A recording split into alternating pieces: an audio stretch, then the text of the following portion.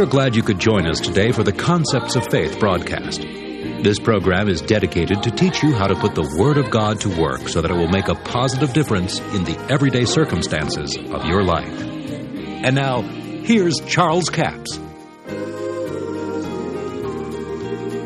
Now, here Jesus said, "If ye abide in me and my words abide in you, ask what you will."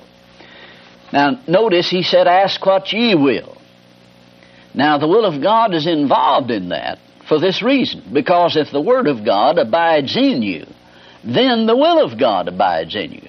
Now, this is why this statement sounds so preposterous to some people. They say, well, that couldn't be true, because then I could ask anything. But you see, they missed the phrase where Jesus said, "If my words abide in you."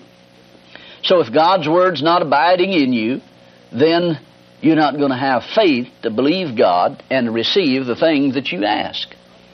So what I'm saying is that understanding God's ability that can be released through prayer is of major importance to your spiritual life. Because if you don't know the will of God, you're not going to be able to believe the way you could believe if you knew the will of God. There's several things involved there. We'll get into this in depth a little further on. But then Jesus makes a statement in John the 14th chapter, verse 23. He said, "If a man love me, he will keep my words." Now see, that agrees with what he said in John the 15th chapter. "If he loves me, he'll keep my words. My Father will love him. We will come unto him and make our abode with him." The Father, the Son, and the Holy Ghost inside you. Now see, the importance of understanding this, God's Word abiding in you, is a major significance to your spiritual well-being and being able to believe God. Because if God's Word does not abide in you, then you're in a situation where it looks like all hell is broke loose. The Word says one thing, and you end up believing another. You've prayed one thing, and then you end up saying another thing. Then your saying will nullify your praying, and what happened was that you cast the Word out and believed what the enemy said. When you do that, you have weakened your stand. You have released the ability, actually, of the enemy to defeat you. Now, God's Word is the supreme authority, as far as I'm concerned, concerning any subject. And you know, if anyone knew how to pray, I believe Jesus did. And Jesus, in the 17th chapter of John, made this statement. He says, "That the world may know that I have loved them as thou hast loved me," talking to the Father. Now, do you realize that God loves you the way He loved the Son of God? It's important for you to know that. Go to Hebrews, the 1st chapter. Hebrews chapter 1, verse 3. And let's back up to read all three verses from verse 1. "God, who in sundry times and divers manners spake in times past unto the fathers by the prophets, hath in these last days spoken unto us by His Son, whom He hath appointed heir of all things, by whom also He made the worlds, who being in the brightness of His glory, the express image of His person, and upholding all things by the word of His power, when He had by Himself purged our sins, sat down on the right hand of the Majesty on high, being made so much better than the angels, hath He by inheritance obtained a more excellent name than they." So he literally says that Jesus was the exact expression of God's substance. So concerning any subject that you're going to pray about, find out first of all what Jesus said about it, or what God's Word said about it, because God's Word is His will.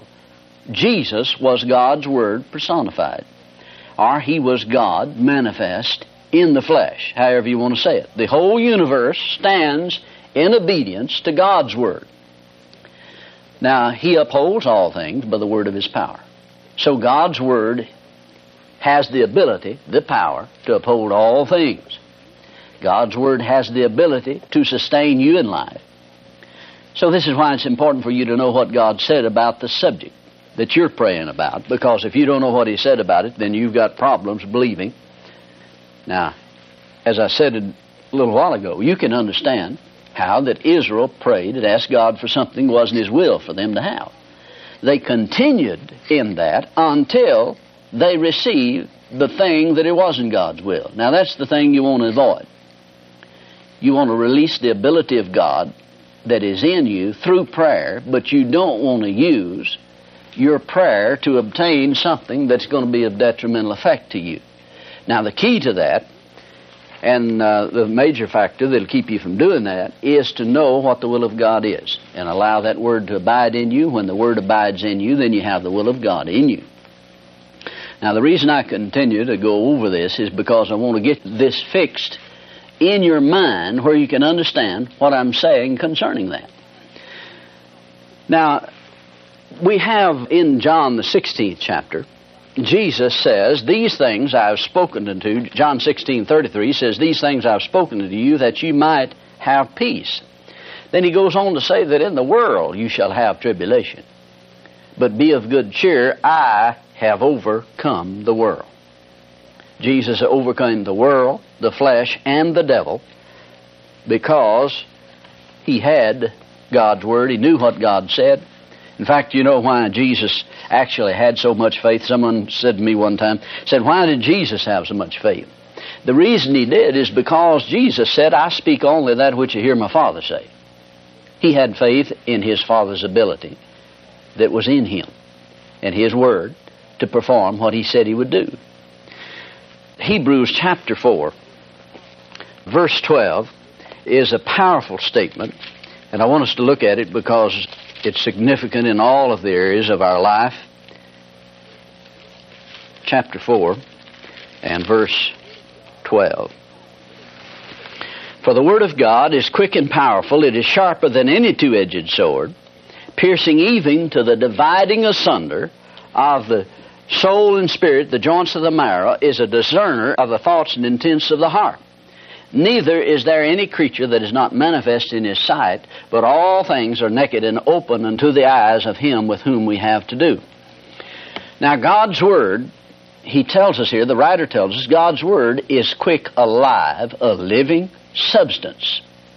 God's Word is living substance. It is quick, it is powerful. It is sharper than any two-edged sword. Now, the two-edged sword is the tongue. People that would speak against you and say bad things about you, prophesy evil over you. And you know, even Christian people will do that at times. They'll speak things negative about some business deal that you got into. Well, now you watch and see. They'll say, he'll lose every dime he put in that. Now, you get a lot of people believing that way, speaking that. You're in trouble if you don't know how to use the Word of God against that. Now, if you use God's Word and say, "Thank God, the Word says, whatever I do will prosper, no weapon formed against me will prosper. And I'm like a tree planted by the rivers of water, and thank God, no weapon formed against me will prosper," then the Word of God that you've spoken will be more powerful, really, than the word that someone else said about you, the two-edged sword. Now, God's Word can discern the thoughts and intents of your heart.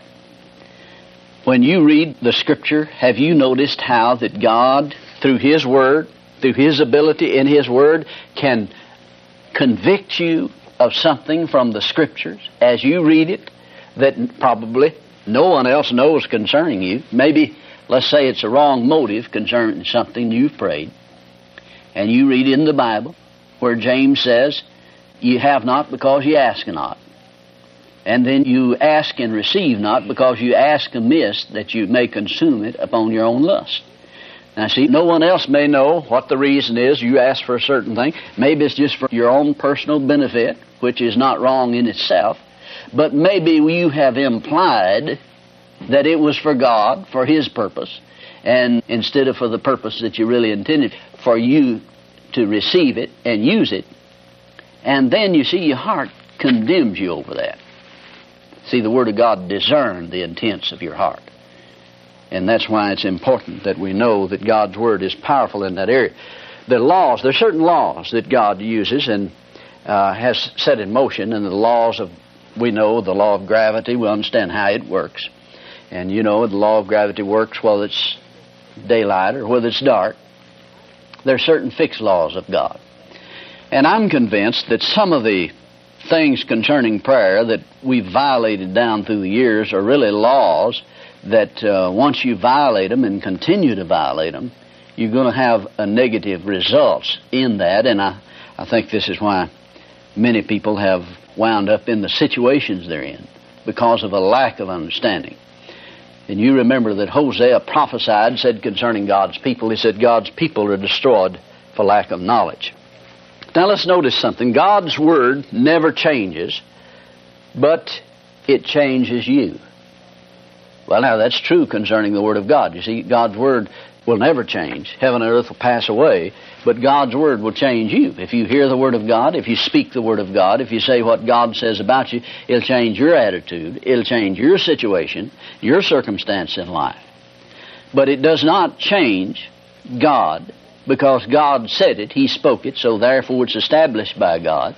Then let's bring it over into this area concerning prayer, and say it this way: prayer does not change God. God bless you. I do appreciate you joining us for the Concepts of Faith broadcast today. Now, before I leave the broadcast, I want to remind you that all of this week we have a book offer. It's Releasing the Ability of God Through Prayer. 172-page paperback for $11 plus $4 postage and handling, total of $15. In this book on Releasing the Ability of God Through Prayer, we talk about the fact that God's ability dwells in the believer to the degree that the Word dwells in them. And then how to release your faith. You know, you release your faith with words. Words create images in you. As you confess the Word, you will create faith, because God has designed the human spirit like an airplane. An airplane doesn't have any lift on its wings until you thrust it through the air. Your confession of the Word of God is like thrust is to an airplane. And the Word of God, when you confess it, it creates faith inside you. Chapter 3 in this book is called the New Covenant Prayer. Some things about the New Covenant that didn't happen under the Old Covenant, and vice versa. Then chapter 4 is called Accurate Prayer. You know, so many people don't know how to pray scripturally. This tells you how to pray scripturally. And then one chapter is called Keys to Answered Prayer. Are your prayers being answered? If they are, I wouldn't change anything. But if they're not, I would change some things. Importunity in prayer. You need to know what that means, because most people have misunderstood that parable. Confession brings possession is chapter 7. You know, your confession of the Word of God will cause faith to come. And when faith comes, the ability of God is released inside you, and you release faith in prayer. You see, God doesn't just answer prayer, He answers the prayer of faith. It's impossible to pray a prayer of faith if you don't know the will of God. Offer number 7503, Releasing the Ability of God Through Prayer. 172-page paperback for $11 plus $4 postage and handling, total of $15. We have a toll-free order line, 1-877-396-9400, 1-877-396-9400. Until tomorrow, this Charles Capps reminding you the enemy is defeated, God is exalted, and yes, Jesus is coming soon. To order the product offered today, call 1-877-396-9400 or write Charles Capps, P.O. Box 69, England, Arkansas, 72046.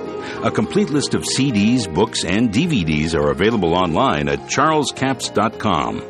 Through the website, you can listen to this radio program again and subscribe to our podcast. This broadcast is sponsored by Charles Capps Ministries and our listeners in this area.